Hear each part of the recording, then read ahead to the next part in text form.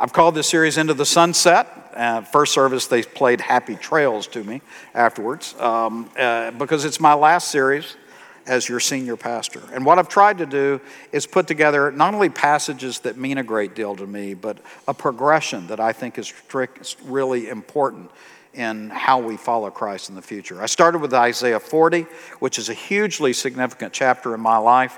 It's whenever I'm asked to preach with no warning, I go to Isaiah 40 because the message is look at your God. He loves you and He's all-powerful. I think it's one of the most exquisite descriptions of who God is and how He answers our need.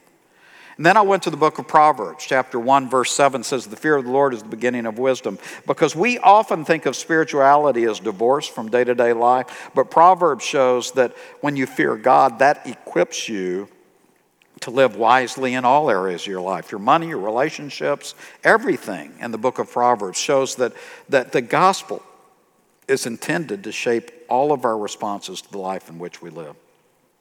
The next Sunday we looked at Romans 1, 16 and 17, where Paul says, "For I am not ashamed of the gospel, for it is the power of God unto salvation."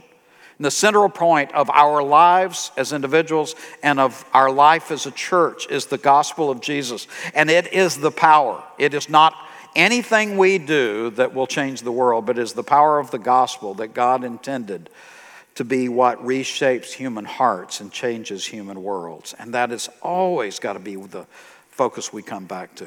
And then 2 Timothy 2:2 was the next week, a passage that tells about what the ministry is. And that ministry is passing what we've received from the apostolic truth on to future generations, because each one of us has a responsibility to pass the gospel, the truth about our Lord, this doctrine that we have been given to the next generation. And I think it's extremely important that all of us in the church accept the responsibility we have, not only to our children, but others whom God brings into our lives. Today, I'm going to finish. Fini, that's French. I'm going to finish with the book of Philippians, if you'll turn to Philippians chapter 2. Philippians is one of my favorite books of the Bible, maybe my favorite, certainly my favorite of the epistles, because in Philippians, the Apostle Paul is writing from prison, probably in Rome under house arrest. It's a time when he may well end up being executed for his faith in Christ. And yet, it is written with a special affection to a church that he had particular love for. It bleeds through every paragraph in the book, his deep admirations for the Philippians and his love for them. And one of the things I love most about it is his epistle about joy. Can I say to you right now that the evangelical church is missing in joy? We've lost our joy. And we've allowed the circumstances around us, and which are weighty and significant, to squeeze out the joy that we have in Christ. And in doing so, we've shown a lot about ourselves. We've shown that while we appreciate what the gospel gives us, we've allowed the other circumstances to rob the joy that comes from Jesus alone. In Scripture, joy is fundamental to living the Christian life. If you think of the fruit of the Spirit in Galatians 5, fruit of the Spirit, singular fruit, is love. Many scholars believe love is the overarching term for all that follows. In other words, love, that is joy. That one of the primary characteristics of someone who is walking in step with the Spirit is there will be an overflow of joy in their lives, which is impervious, unaware, non-reacting to the circumstances in which we live. And yet we have become so caught up in the bad news and so divorced from the joy of the gospel that in many ways we've become a joyless people. And that betrays something about us. So how do you keep going when circumstances are bad?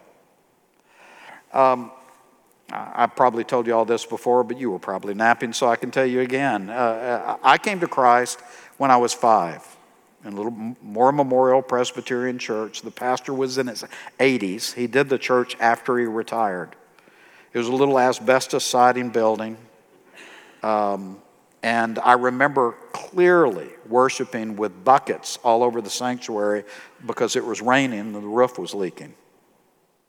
Fortunately, this one didn't. And I was in a Sunday school class. I can't remember who the teacher was.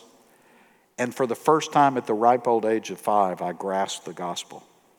And I remember going to my parents and saying, I think I should go forward after the service. And my parents, knowing that I was a boy, suggested that might not be a good idea because they didn't really know what I would do. But it was so real to me at that point. So I've known Jesus for over 60 years. And can I tell you that over 60 years, there are ups, but there are also downs.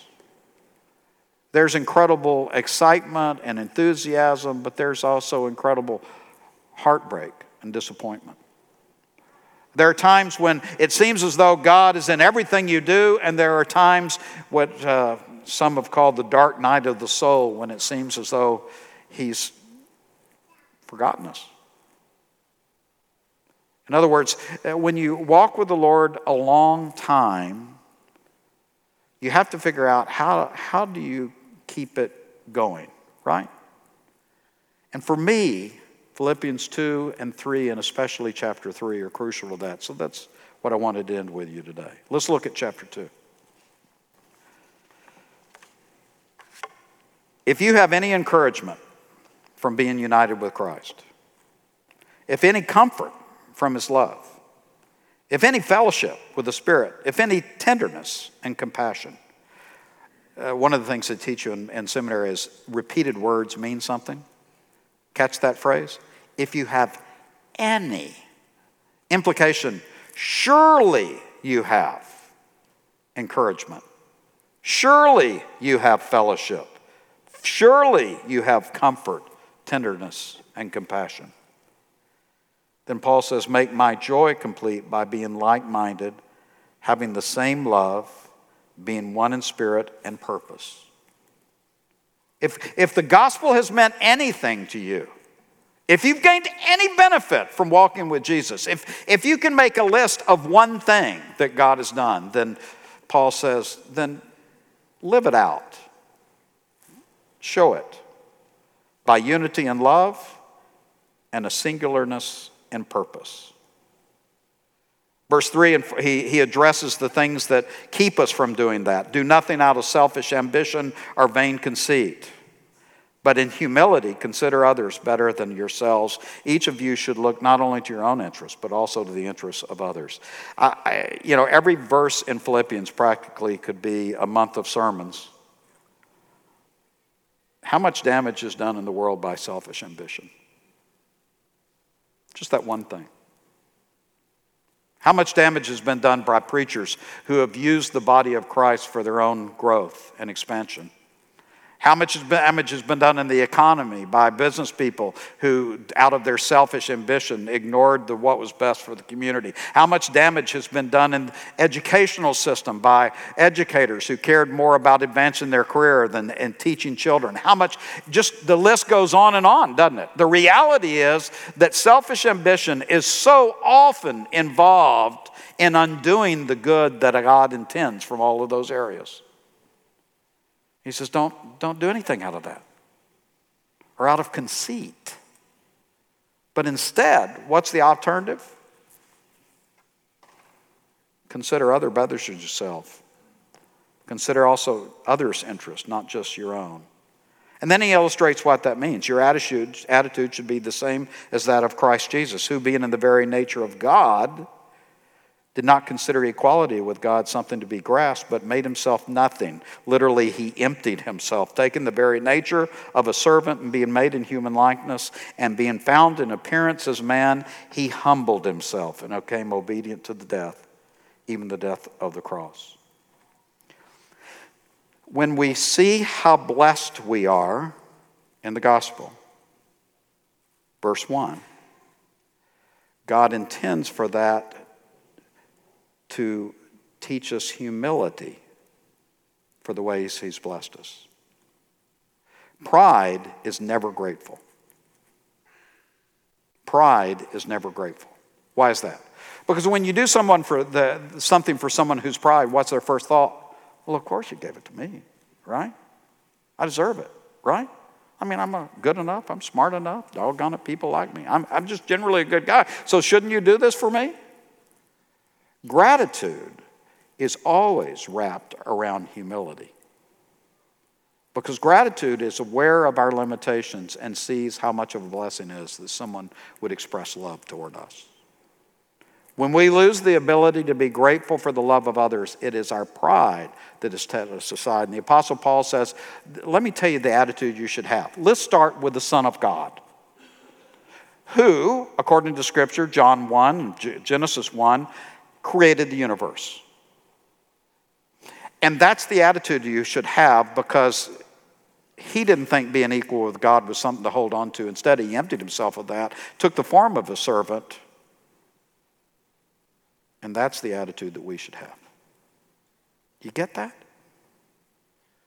The Apostle Paul takes the absolute greatest human being who is fully God and fully man and says, look at what he gave up in all humility, and maybe his example could inform us. Because we don't compare so well when we compare to him, right? So that at the name of Jesus, every knee shall bow, whether in heaven or the earth or under the earth, and every tongue confess that Jesus Christ is Lord. Paul goes on to say that the way God's economy works, it's he raises up the humble and he holds down the proud, because that's what we need. So that's the attitude that he's called us to have. Therefore, dear friends, verse 12, as you have always obeyed, not only in my presence, but now much more in my absence, continue to work out your salvation with fear and trembling, for it is God who works in you to will and to act according to his good purpose. There is a phrase that goes around Christian circles, let go and let God. And there is an element of absolute truth to it. There are things that God alone can do, and part of submission to God is step back and accept that we don't control. But sometimes that is used as an excuse for passivity. And I don't know how you can get passivity out of work out your salvation with fear and trembling. Now, there's no way saying we earn the salvation. The salvation is a gift from God.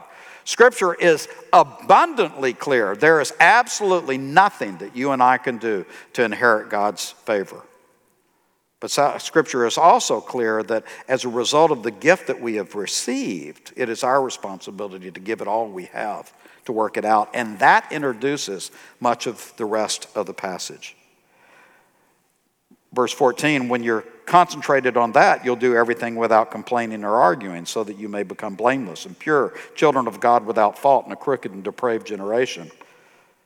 See, we're not the first to live in the context of a difficult world,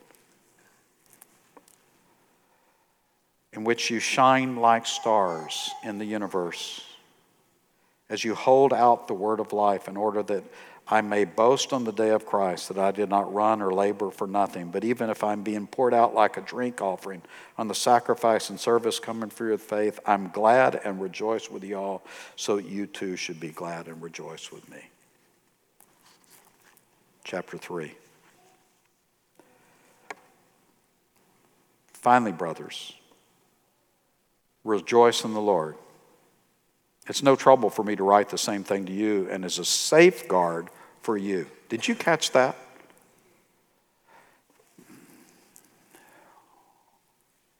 What do we need to keep ourselves safe? According to Paul, joy. According to Paul, joy. It's a safeguard. How is joy a safeguard? Because joy is so focused on what God has done and what God has given and how God has worked, that overshadows the heartbreak and the difficulty in the world in which we live. Joy is so attuned to the work of God that the destruction of humans around us is put in a proper level. One of the privileges I've had as being a pastor here is get to travel in missions. And I haven't done as much as many of you in this room have, but I've got to do a little. And one of the things that'll blow you away is when you go into parts of the world that are nowhere near as blessed as we are. Financially, socially, educationally. Just make a list. In every way possible, our lives is so much easier.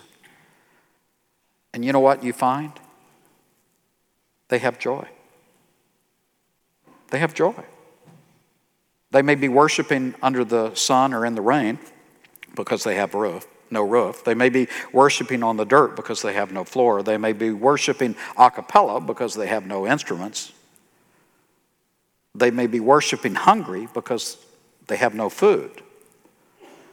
But when they come together, so often they have a joy that is absolutely humiliating to us who have so much. Because see, our affluence and our blessing can cause us to love the blessing more than the one who has blessed us. And when we hold on to the blessings rather than the blessor, then we become dissatisfied and always want more. Whereas when we're focused on Him and all that He's done, then that filters through our hearts with gratitude, and that gratitude allows us to be concentrating on all that we have in spite of all that we don't have. And joy becomes an effusive response to the blessings that we have, no matter how hard our lives are. Can I submit to you, the American church is in trouble because we've lost our joy. We've allowed the difficulties around us, the heartbreaks around us, to pull our hearts away from gaining, frankly, the rapturous response to the simple phrase that Jesus loves me. Jesus loves me. According to the Scriptures, that's enough. Jesus loves me. So that when our gratitude for all of God's work and for who He is shapes our hearts and minds, then we become grateful. And that gratitude blossoms into joy no matter what our circumstances are, which protects us from the emotional brokenness, the nihilism of the world in which we live.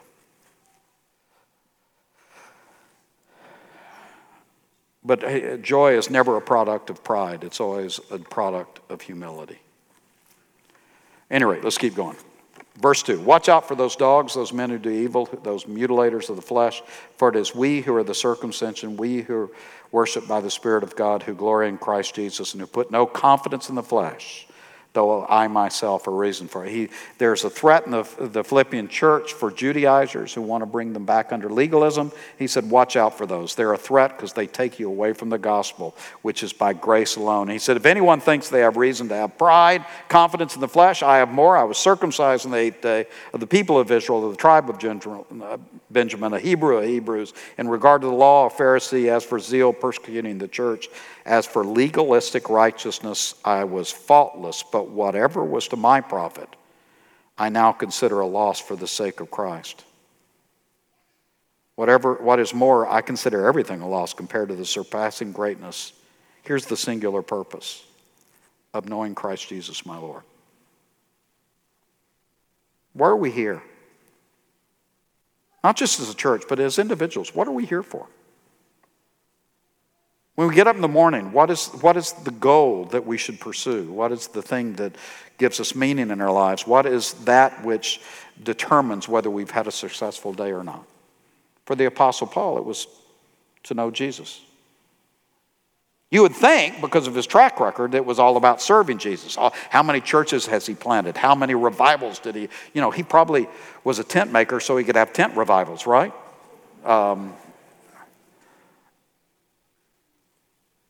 No, he said, my goal is just to know Jesus.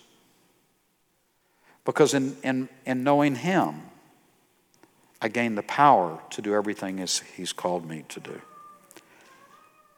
And all that stuff I accomplished, I consider that lost. It's rubbish.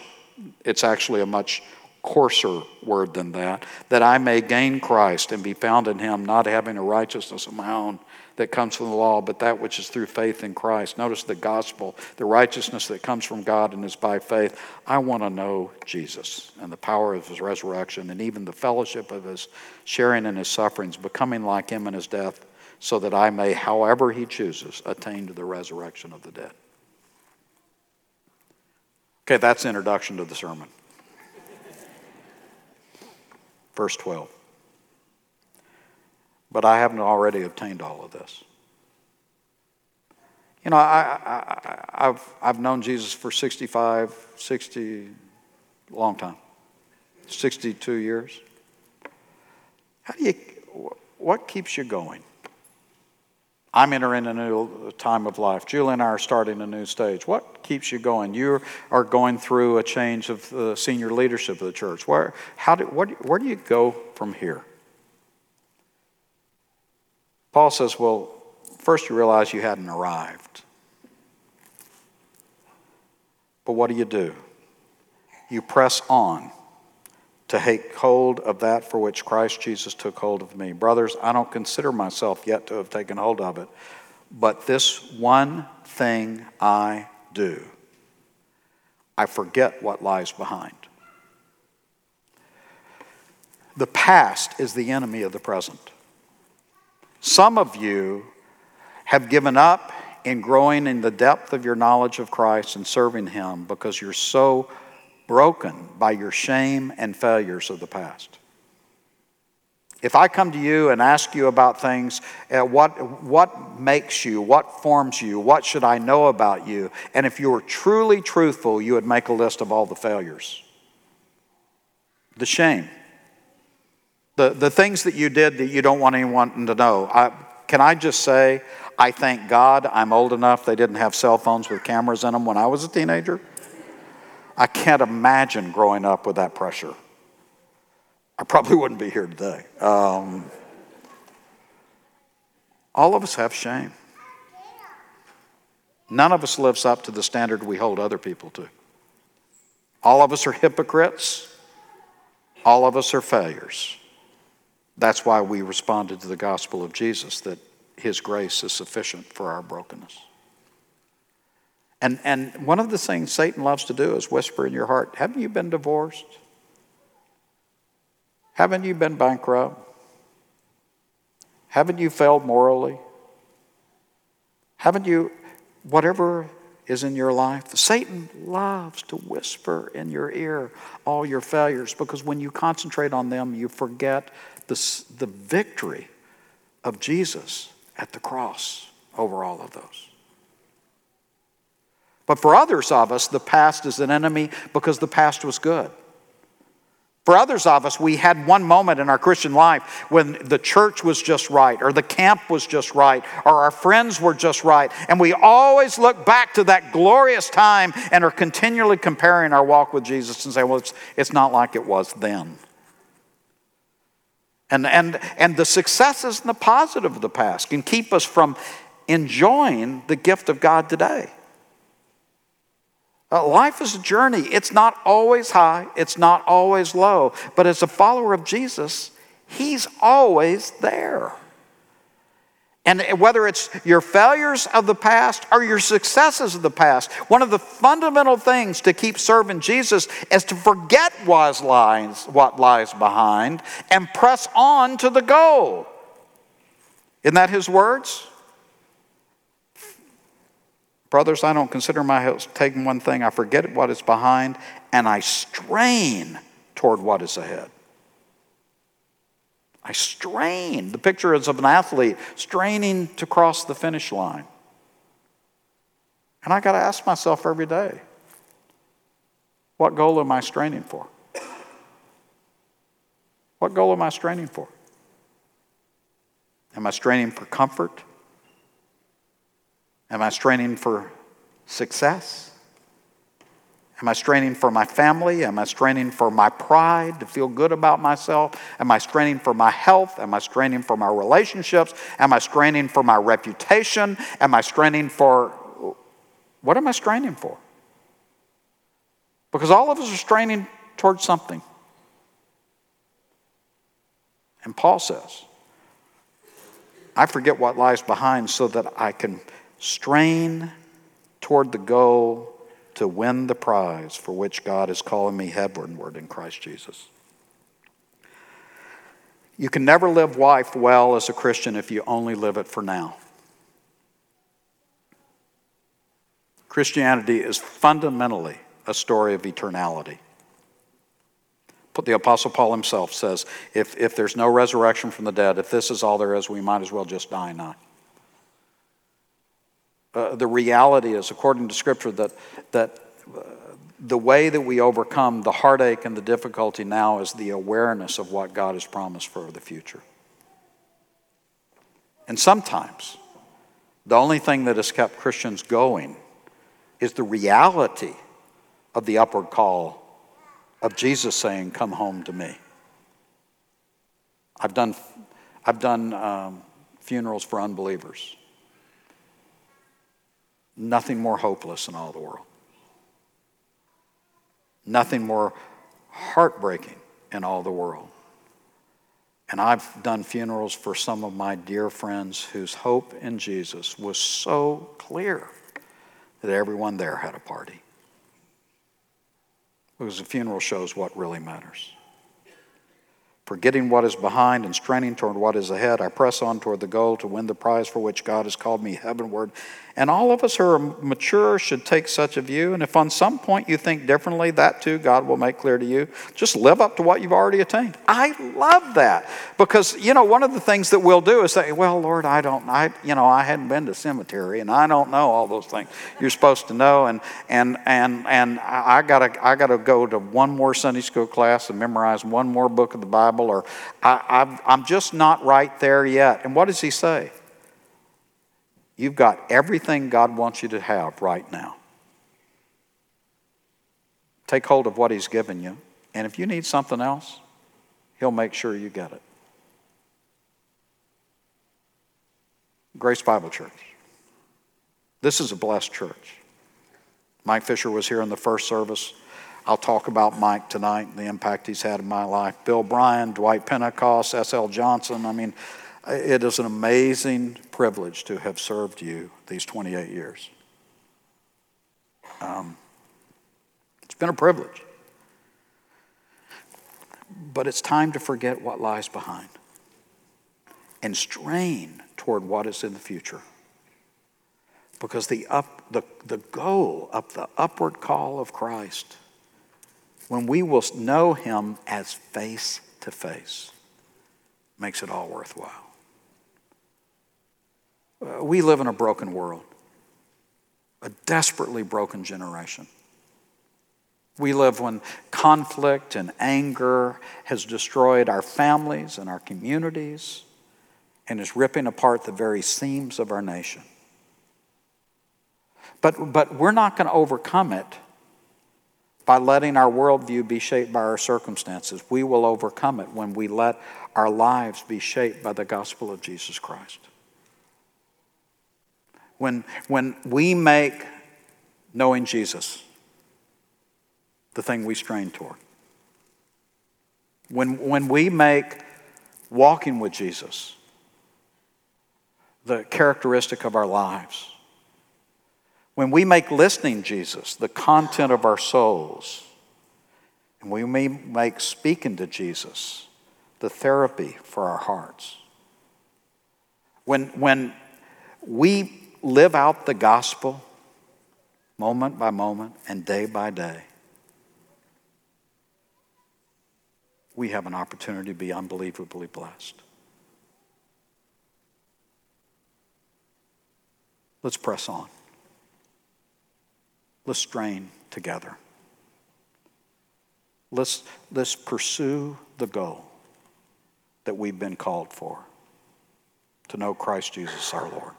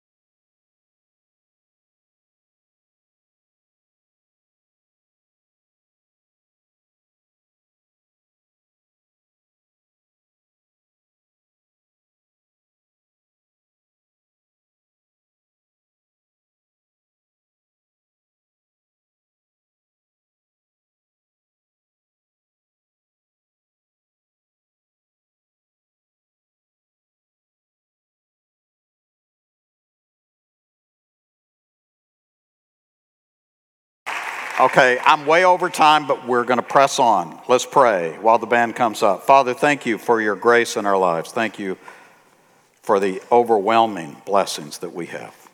And I pray, Lord, that you would cause each of us to strain to the goal of the upward call, that we might know you. In Jesus' name, amen.